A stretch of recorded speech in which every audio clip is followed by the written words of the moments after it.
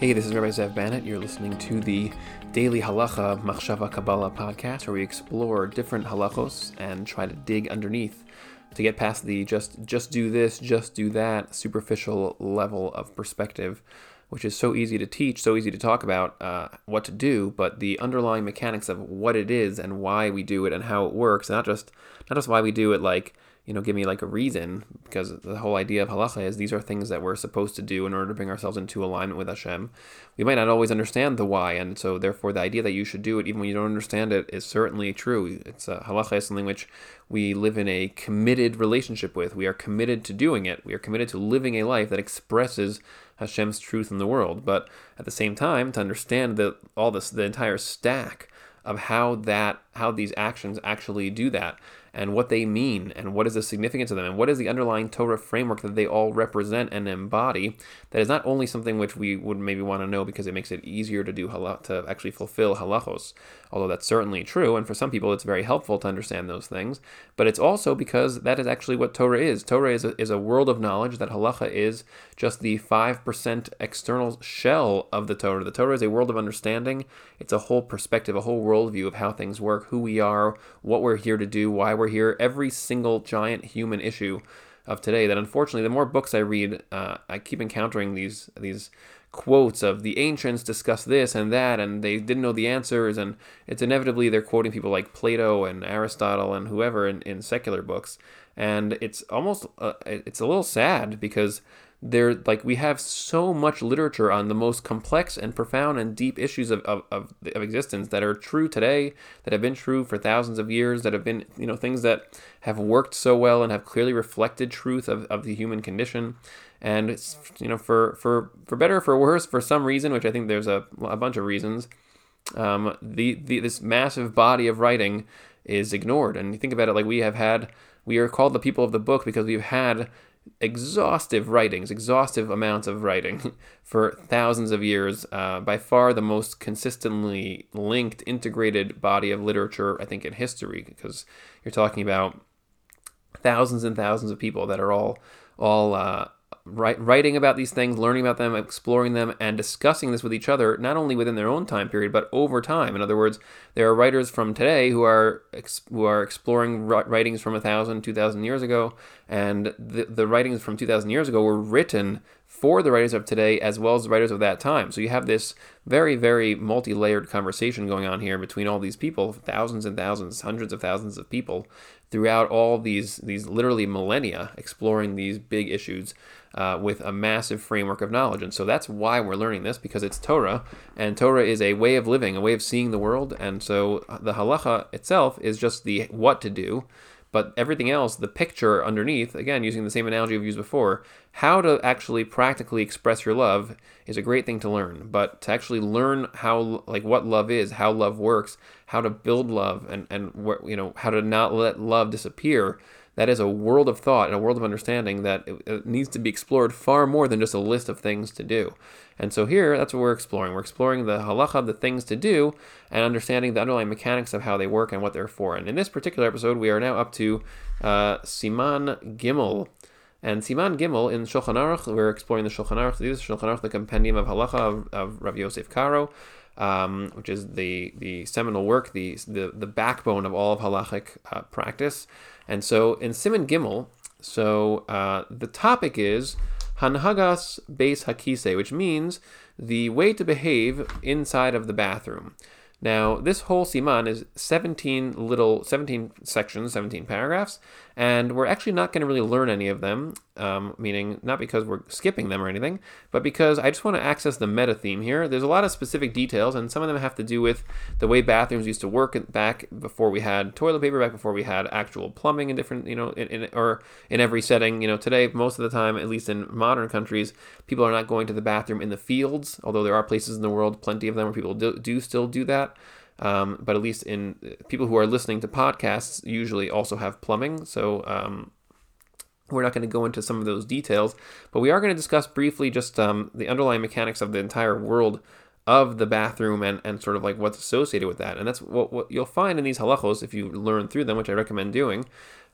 is you'll find a discussion of the body, a discussion of how when somebody is going to the bathroom, there are certain types of approaches, perspectives you're supposed to really have. A person should not be, again, the same way we discussed in the previous episodes, you're not supposed to be very cavalier about your body, about in other words, just like we discussed, you shouldn't walk around naked without having some kind of awareness that Hashem's presence fills the earth, and you shouldn't then, try to block that out by having an extensive body orientation or body consciousness kind of rising up inside of you. You want to maintain the balance of body consciousness with self-consciousness, with soul consciousness. So you want to always try to maintain some level of balance there.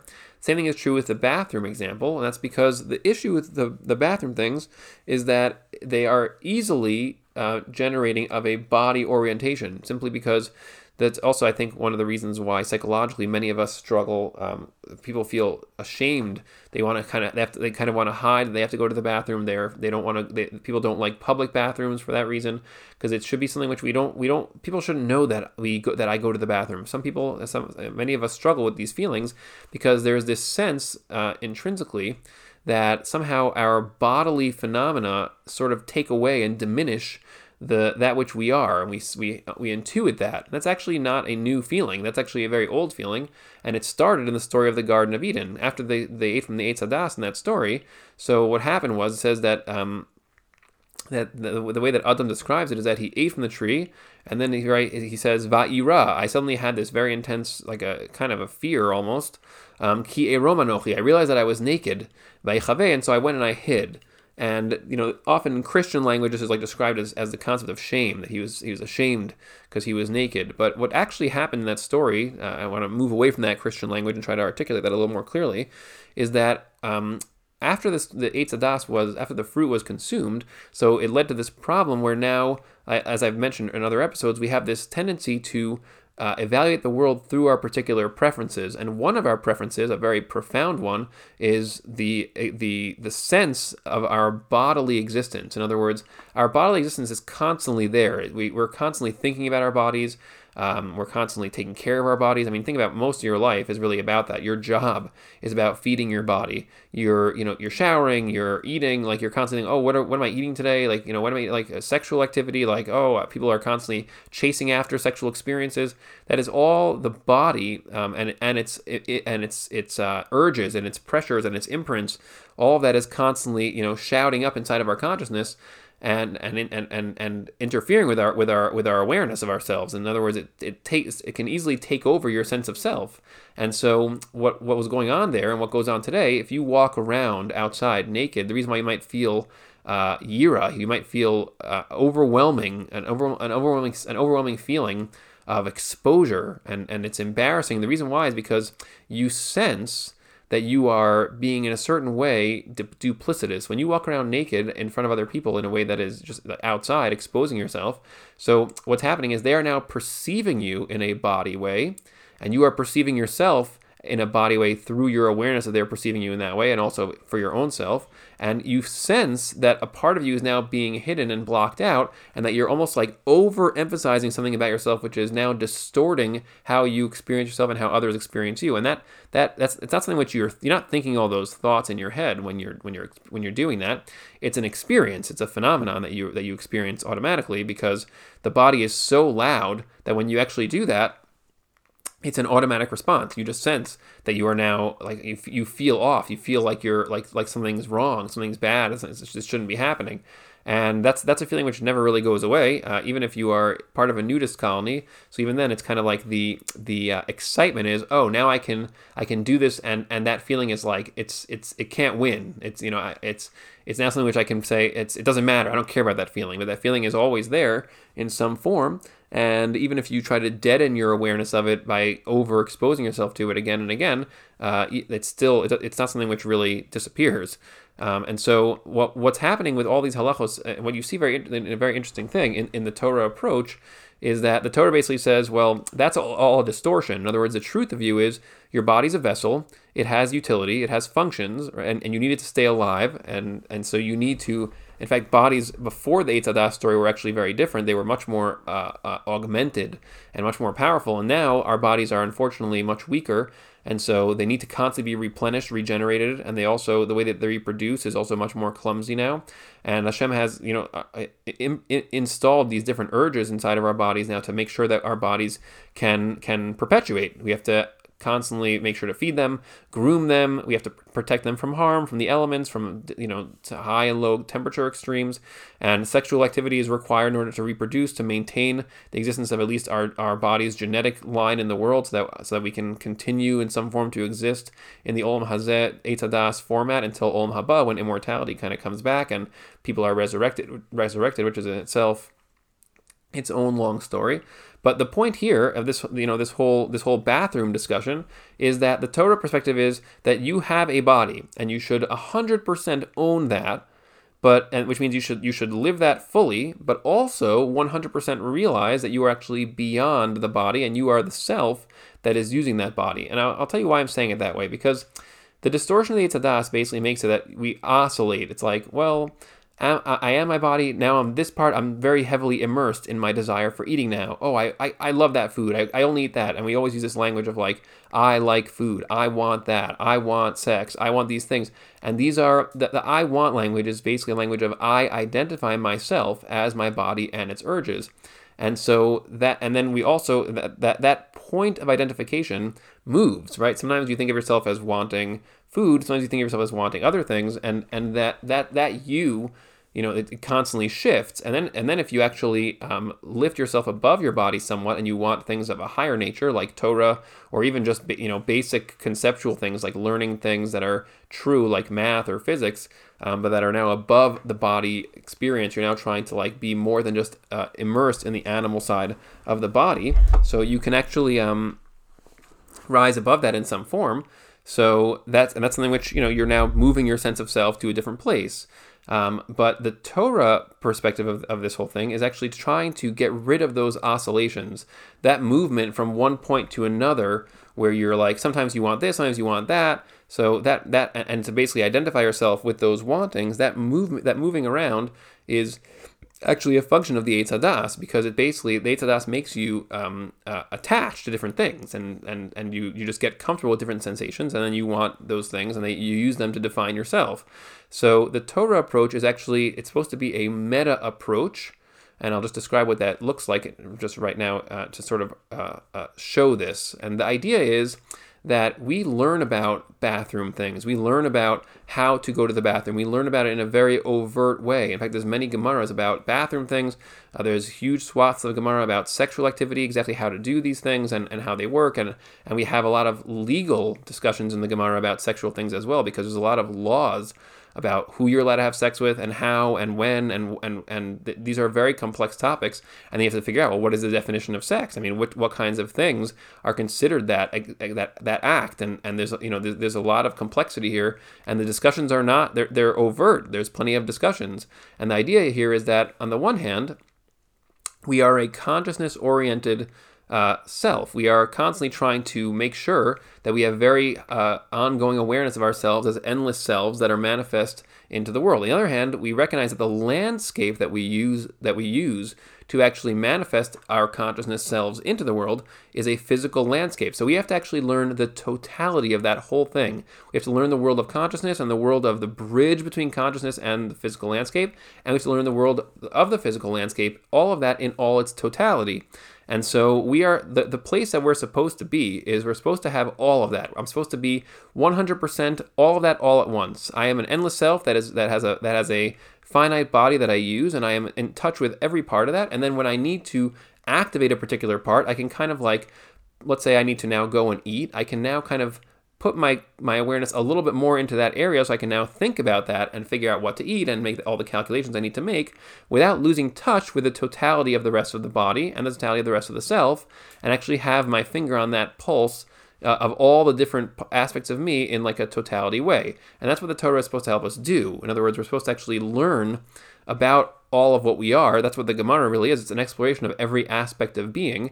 And then and when you learn the underlying principles, which is how we're supposed to learn Gemara, we're supposed to learn all these details, then dig deeper underneath to get to what's called the Yesodos, the underlying foundational principles. And then you can basically have an overarching meta understanding of what the body is, what the self is, what the universe is, what we all are.